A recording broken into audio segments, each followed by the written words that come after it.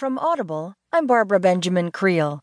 From the New York Times U.S. section, Glenn Thrush and Maggie Haberman write, Trump, citing no evidence, suggests Susan Rice committed crime.